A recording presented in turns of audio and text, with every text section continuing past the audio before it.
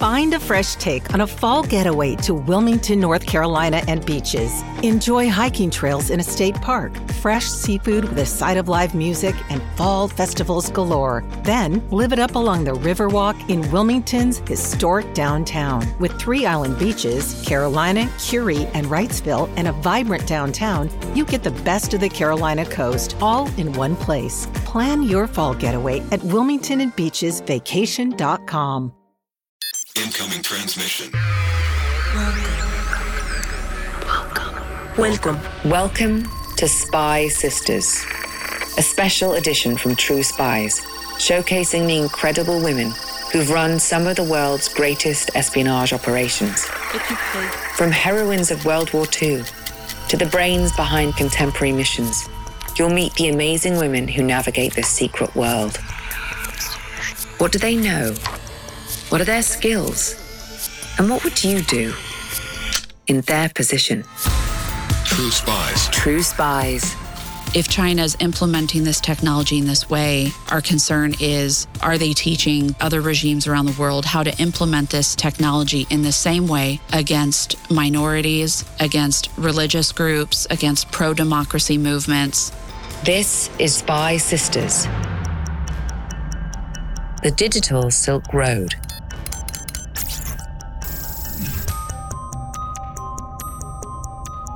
Every time you browse a website that uses cookies, every time you unlock a device with your fingerprint or your face, every time you give it permission to listen for your command, every day you lead a digital life, you're vulnerable to digital espionage.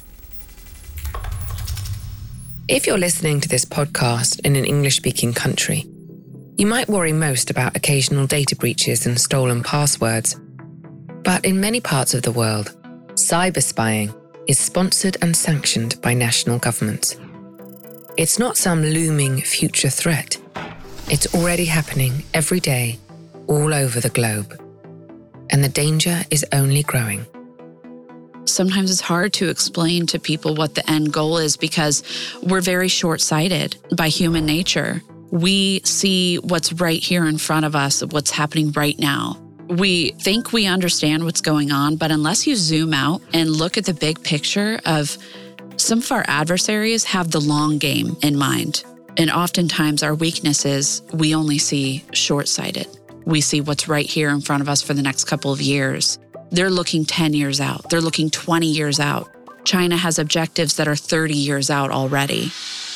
Chinese espionage isn't something shrouded in secrecy or tucked away in the shadows.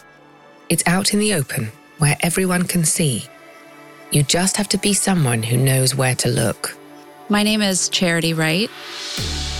I'm a cyber threat intelligence analyst.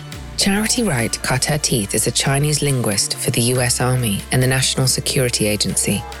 Today, she uses her knowledge of the Mandarin language and her 15 years of experience working in intelligence in the private sector to identify and analyze nefarious activity in the digital world. Threat intelligence is big business these days. Every major company wants to protect its data, and a lot of bad actors want to get their hands on that data. But it isn't just about protecting the digital security of corporations. The information that threat analysts like Charity dig up can have massive implications for governments and everyday people worldwide. I've been collecting on Chinese intelligence since 2007. So China has always been my focus, monitoring how they're developing, how they're conducting cyber espionage. Earlier this year, Charity published a report outlining the sprawling scope of China's digital influence as part of its ambitious global infrastructure plan. And her findings were stunning. It took me several months to complete this report. It was very challenging. There's some parts of this research that was really scary because we're zooming out and we're looking at strategic intelligence, which is what's happening right now, where are things heading, and is this the direction we want the world to be going? Charity works primarily with open source data. You might be surprised how many unsavory activities take place in plain sight, and how much information about them is readily available to anyone who wants to learn. open source intelligence, which is what you can find publicly, especially if you know where to look and how to find it. There's a lot on the internet that you can find, and we spend a lot of time on the open internet and in more hidden websites and on the dark web, analyzing threats. But let's back up. If objectionable online activity is taking place right where anyone can see it, could anyone be a threat intelligence analyst? What do they know that we don't?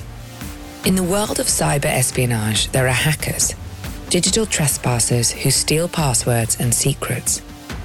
There are corporations and nation-states that leverage huge troves of data in order to grow their power. And then there are threat analysts who try to root out bad behavior.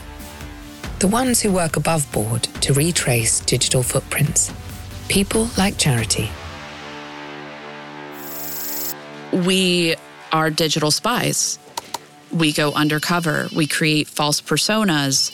We take on different personalities. Cyber espionage is a complex art. I'm sure there are many in my industry that would call it a science too.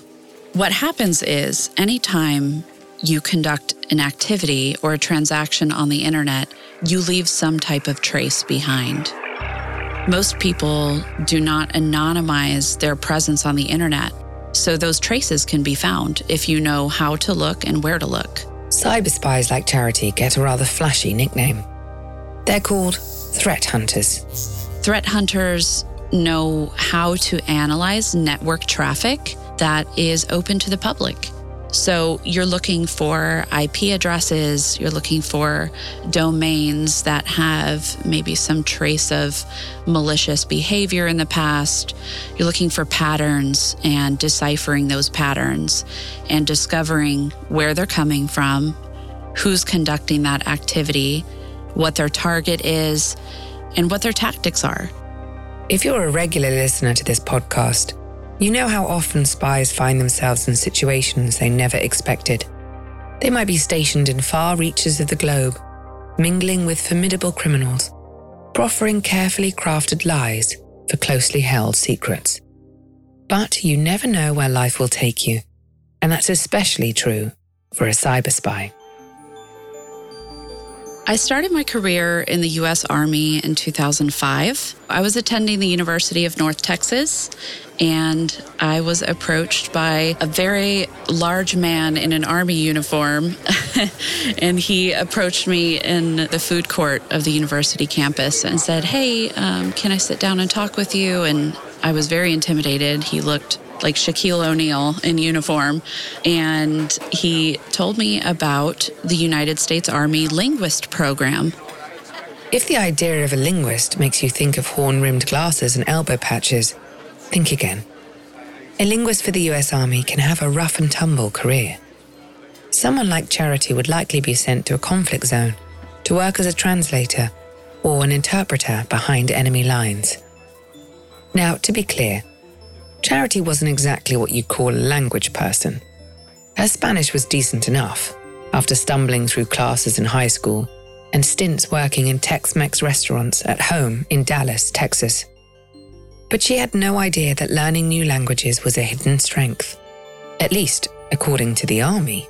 I did a battery of tests over a few weeks to test my intelligence and my capability to learn a foreign language. And somehow I tested into the highest category of foreign language. Unlike in other branches of the military, Army recruits don't get to choose what they study. That's up to the Army to decide. When Charity was recruited, the Iraq War was in full swing. Naturally, she assumed she'd be learning Arabic, then shipped off to the Middle East. However, after I graduated basic training, there was 20 of us linguists that graduated together. 19 of them were assigned to learn Arabic, and I was assigned to learn Mandarin Chinese. For Charity, the idea of learning Mandarin in just 18 months was daunting. And, well, fair enough. The program is extremely intense. We start our day doing Army physical training at 5 in the morning, and we're in a classroom by 8 in the morning. And from 8 a.m. to 4 p.m., you're only using Mandarin. 扫描你的身份带已开始。 I never really had great grades. I always considered myself a little bit behind as an academic. 你将在这里练习。 And up until that point, I really just didn't believe in myself. But the Linguist program gave me that opportunity, 要成为 and testing into it gave me confidence that, hey, if they say I'm capable, then I'm going to give it my 100%. 和对细节的关注。 After her training, she was assigned to work for the National Security Agency, doing real-time translation and intelligence analysis. I worked at NSA from 2007 through 2011 in Hawaii. I worked in a SIGINT role, Signals Intelligence, and my work at the NSA really helped me hone my language translation skills, especially related to Chinese military terms and topics, and really gave me the insight I needed into what is China doing behind the scenes that nobody else sees. 4 years at the NSA laid the groundwork for a dynamic career in intelligence. But by 2011, Charity was looking for a change. I gained many years of experience in the national security and intelligence community, and I came to a point in my life where I had to make a transition. I'd gone through a really tough divorce and became a single mom of 2 kids, and I knew I need to provide for these children on my own. When I moved back home to Dallas, Texas, I was looking for jobs in the intelligence community, which is what I was familiar with. But there's no government agencies here that really needed Chinese linguists. Charity wasn't going back to working in a Tex-Mex restaurant. She didn't learn Mandarin for nothing. Then she stumbled on a job as an intelligence analyst for a private sector cybersecurity company. I might have met 1 out of 10 or 11 requirements, but at that point, I was really desperate for a solid career. I really wanted to establish myself and provide for the kids. So my first job in cybersecurity was, I consider it my big break. The role was called Cyber Threat Intelligence Analyst, and they needed somebody with an intelligence background like myself to help establish their intelligence program to protect them and their customers.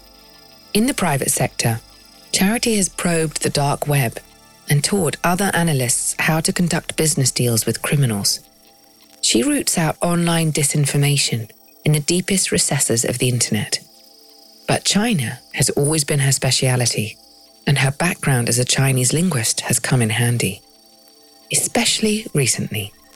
Over the past few years, China has rapidly developed. And so we're monitoring very closely how that development is happening, how they're exporting digital technology around the world, and how that digital technology that's native to China gives their government a foothold for cyber espionage operations. The CCP severely restricts what Chinese citizens can access online.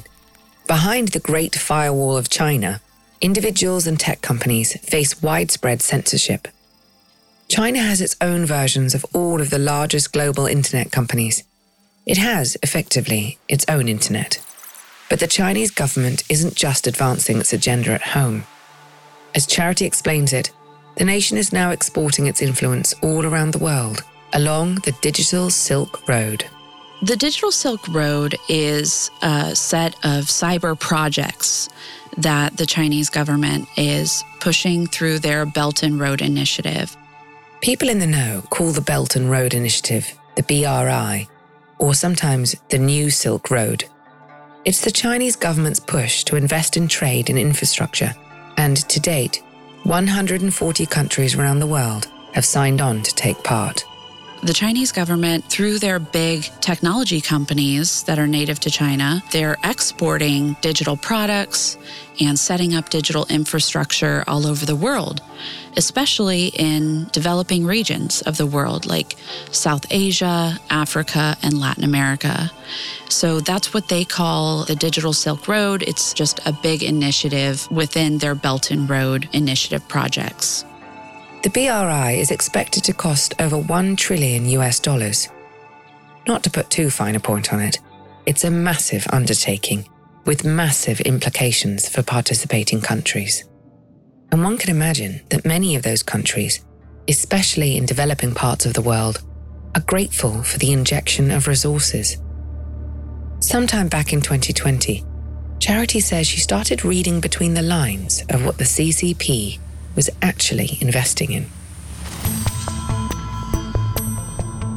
I was really reading a lot about certain case studies where organizations around the world had invited Chinese technology into their country, whether it was 5G technology or laying underground cable, implementing new Chinese applications in the workplace.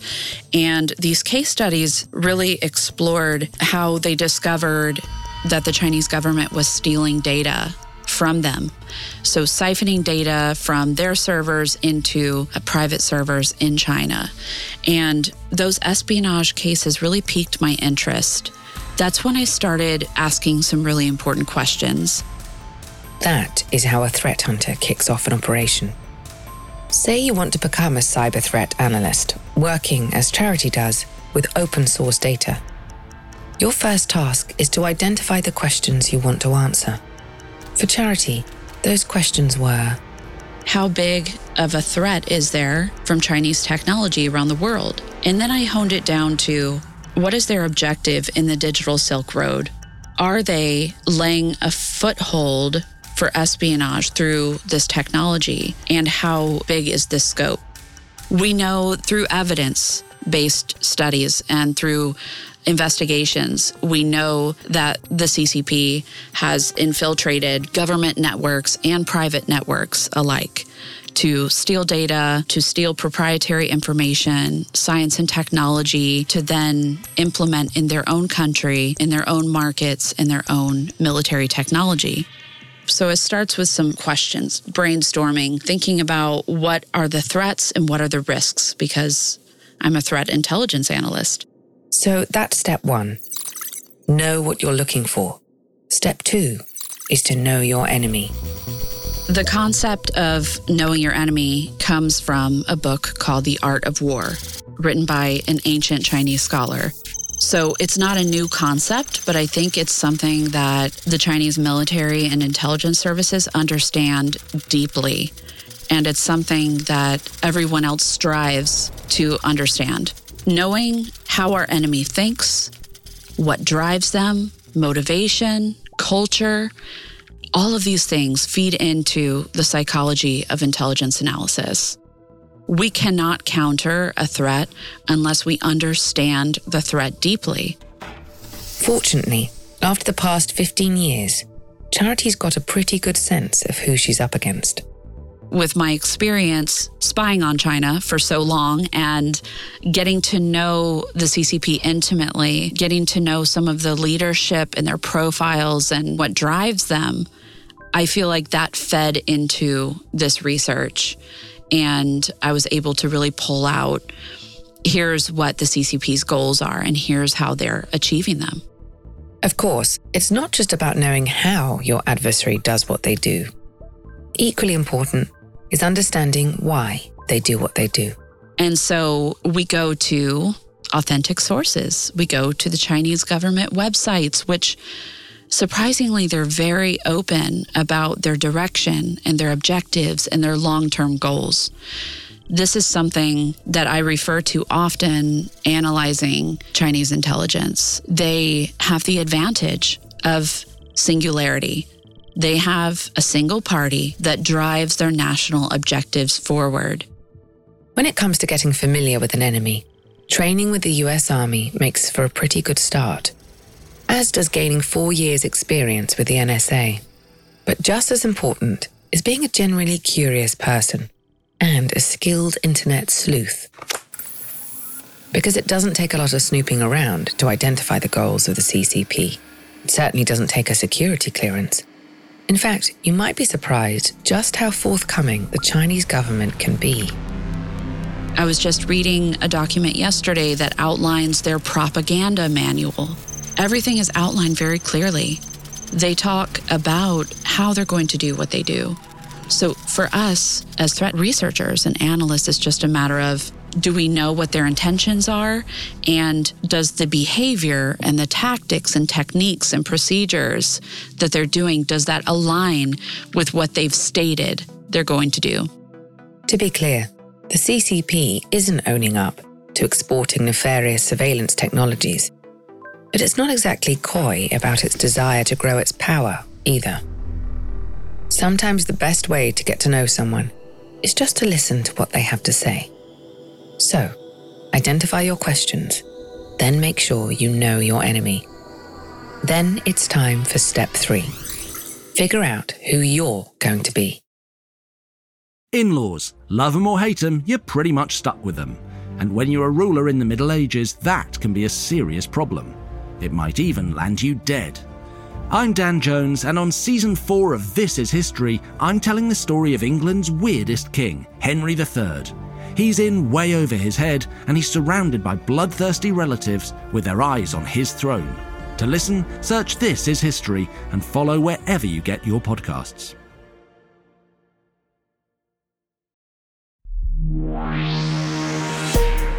When I conduct research on China, I have a set of false personas that I adopt to log into certain sites, to read original sources on Chinese government websites, to track Chinese state-affiliated media and monitor what's happening in the state-affiliated media, what their narratives are, any bias that is coming through.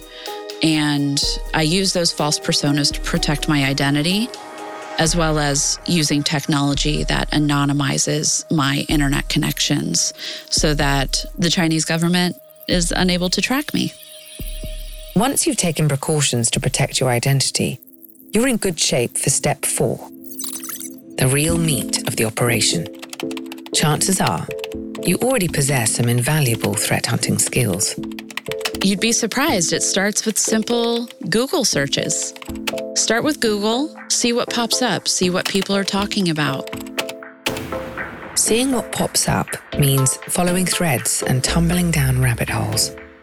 And sometimes it means following your gut, even if you're not quite sure what it's trying to tell you. A lot of people that I work with are very technical. They came from cybersecurity academic backgrounds, and I really don't consider myself as technical or as technically competent as them. But I found an area that I excel in that I just can't explain very well, and that is intuition. And I think a lot of spies around the world have that intuition. Maybe it's learned, maybe it's trained, maybe it's just being a person who doesn't trust very easily. But I always encourage junior analysts and people that are new to the field that during your investigation, if something is telling you, what about this? Or what about that? Or maybe you should look over here. Go take a peek. I mean, there's no harm in following that instinct, and you never know what you'll uncover. Now that you're well versed in the tradecraft of a threat hunter, let's venture with Charity down the digital Silk Road. As she put one foot in front of the other, she began to get a sense of the vast scope of the problem. And it truly was vast.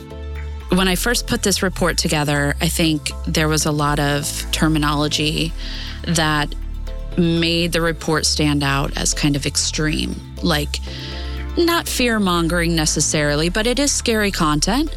So as an analyst during the review process, I had to hone in on the facts.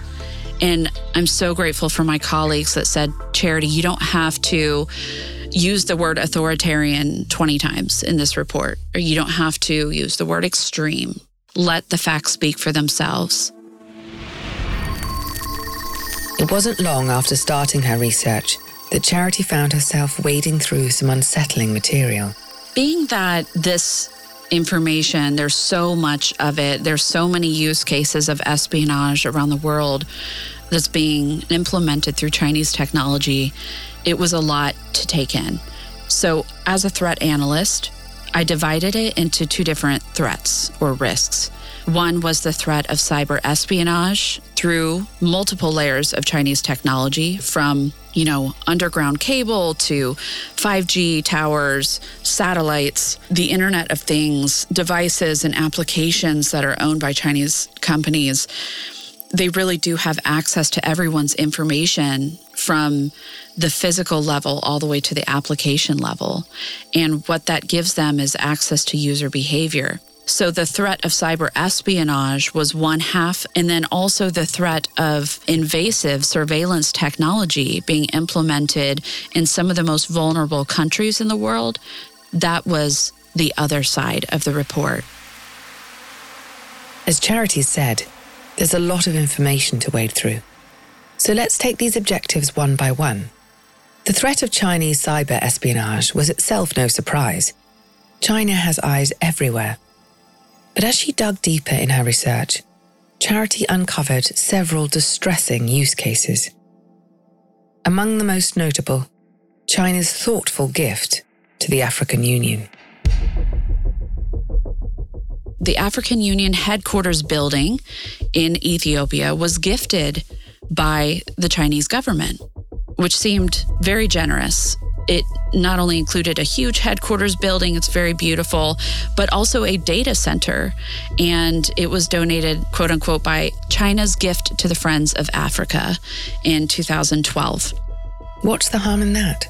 In January of 2017, computer scientists at the African Union headquarters discovered that every night between midnight and 2 a.m., massive amounts of data were being transferred out of their data centers to unfamiliar servers in Shanghai, China. They immediately raised some alarms and said, hey, this is very abnormal. We just detected this activity. And from what we can tell, this has been happening for the past 5 years. These computer scientists learned that Chinese actors were spying on their activities and poaching their data, not just in the data center, but across the entire building. They even discovered that there were wiretaps under some of the desks and that many of their meetings were being spied on by China, by the Chinese government. Now, of course, the Chinese government denied these accusations, denied any tie, but there was significant evidence in this case to prove that the building was bugged from the beginning. The bugs were built into the desks and the walls. So it was very clear from the very beginning of this relationship that this gift was more like a Trojan horse. But perhaps even more alarming were the episodes of digital repression that Charity found in her research.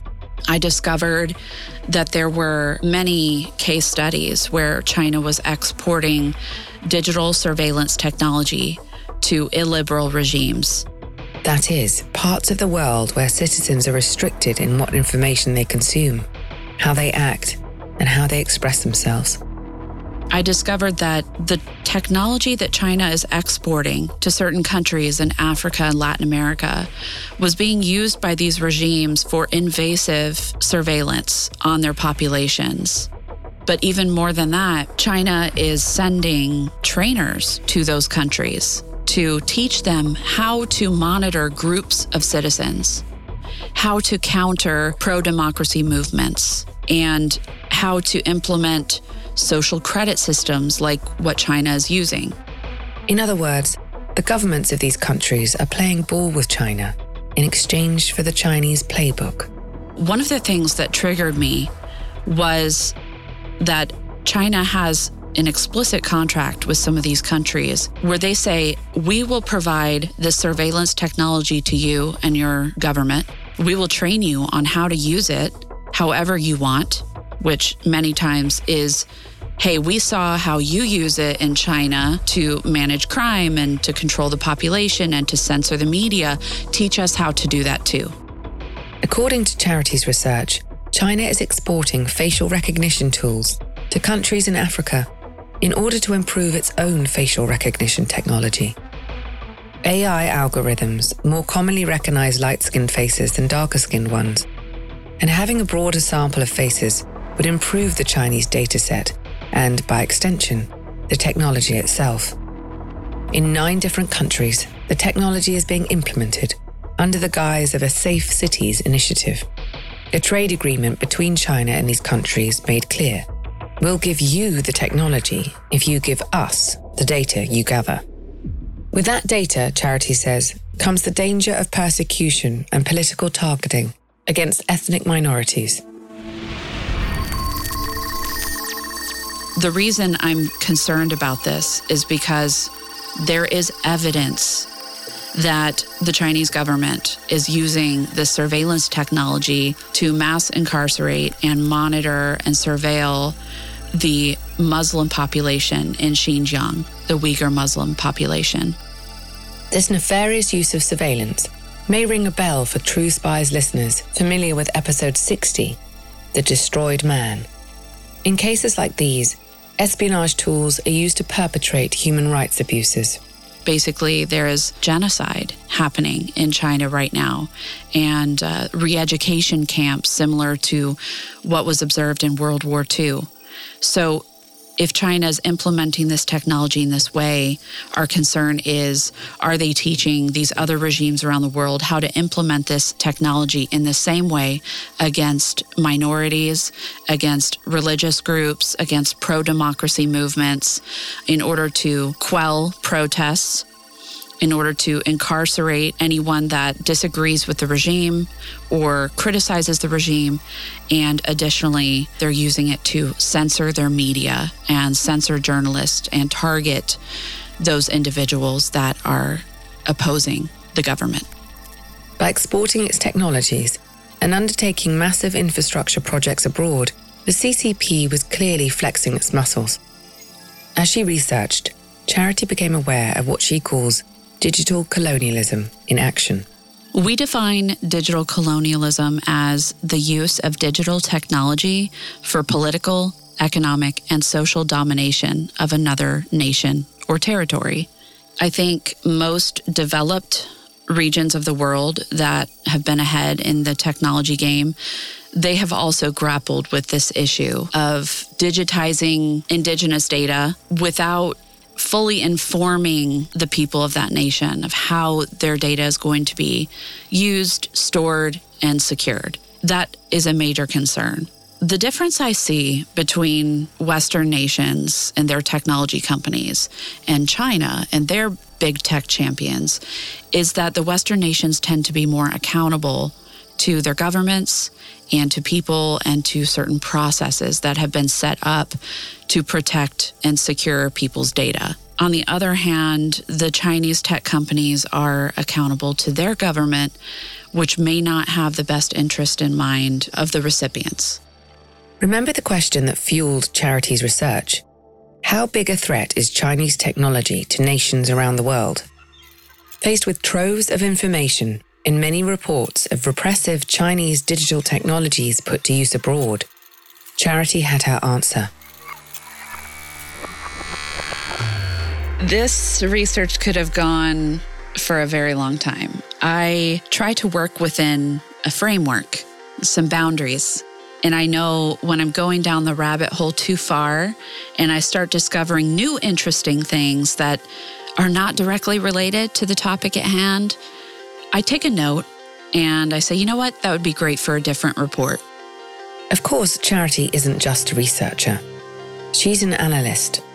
She's got to make her findings intelligible to a broader community of readers. She wants her work to make a difference in the world. From there, I start putting together the big picture. And this one was difficult because it is so expansive. Charity was able to distill her work down to 3 major findings. We discovered that China's digital Silk Road projects in the least developed regions of the world create a power imbalance between China and the recipient nations. And that results in a high risk for privacy and cybersecurity in those regions. China's export of intrusive artificial intelligence-enabled technologies and ideologies to illiberal regimes around the world enables authoritarianism and systemic oppression, and it also degrades democratic values.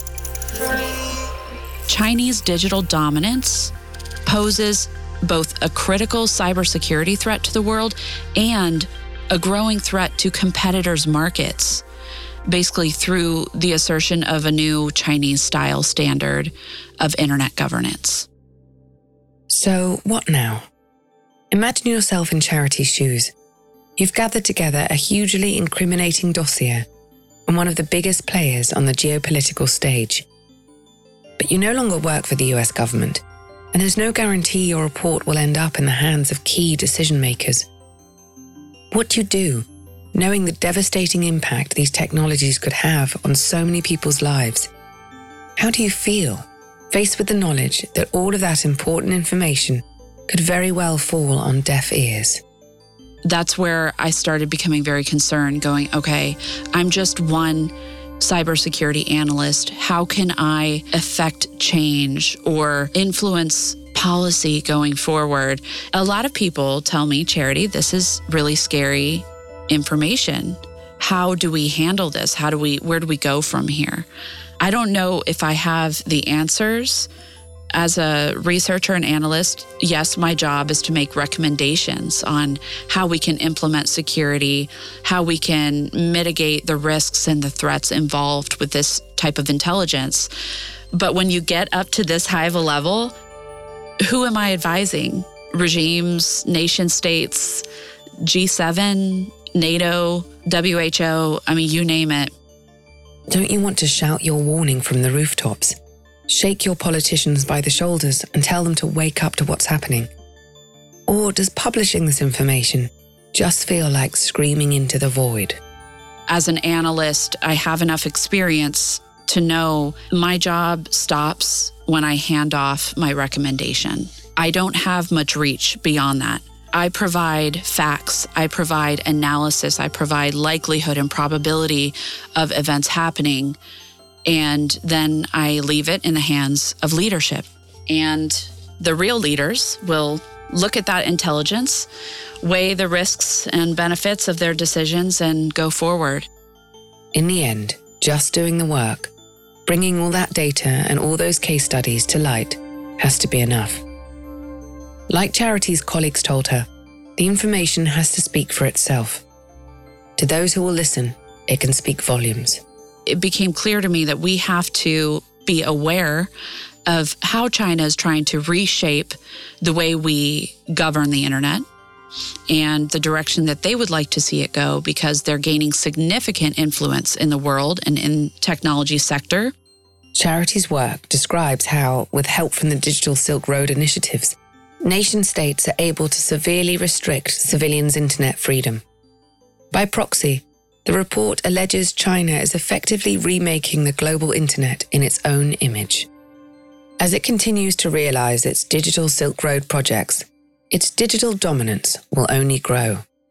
And we have to decide, if we don't want to go that direction, how are we going to shape governance going forward?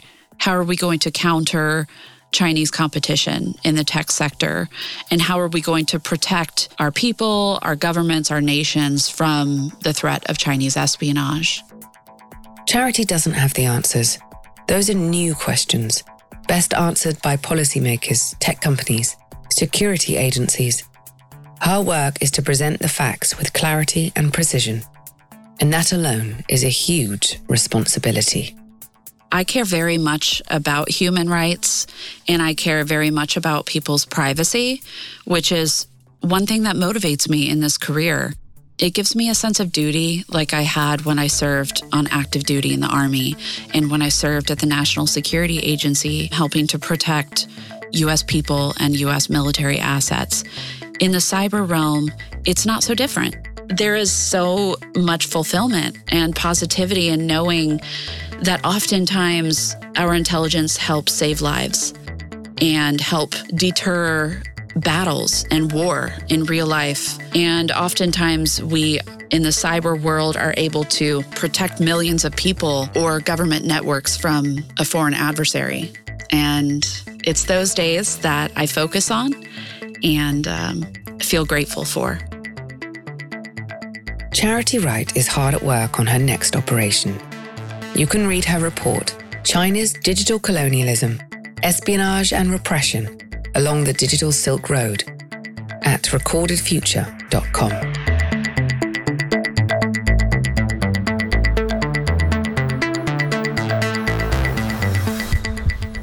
Disclaimer.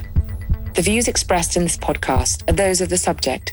These stories are told from their perspective, and their authenticity should be assessed on a case-by-case basis.